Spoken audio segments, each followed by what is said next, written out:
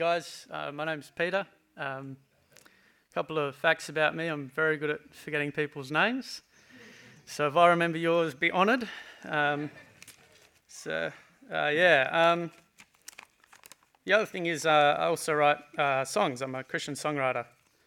And today I just wanted to share some of a song that I'd written, which was inspired by an encounter with an older man at a shopping centre, so just at Coles.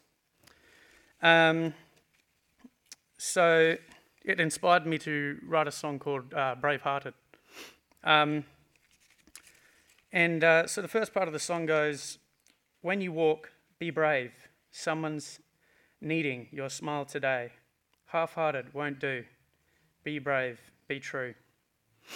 So one day an older man stopped me as I was walking past him on the way to Coles. He said, "That's a nice smile you got there, sonny boy."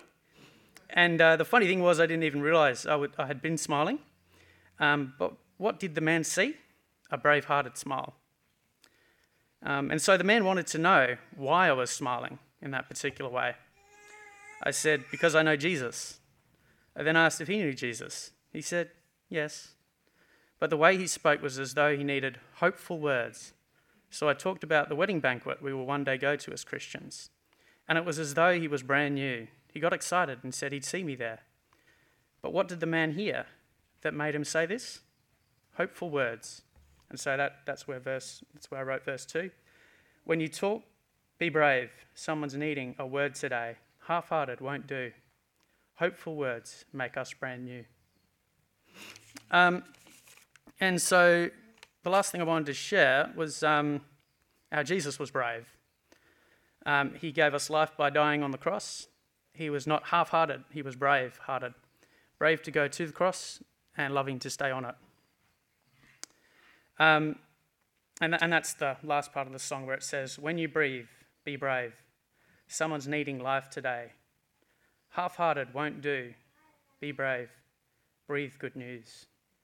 Brave-hearted, truth be told, is the hand that I hold. Brave-hearted till death. Brave-hearted every breath. So I just wanted to say we can't give people life, but we can breathe the good news that gives people life.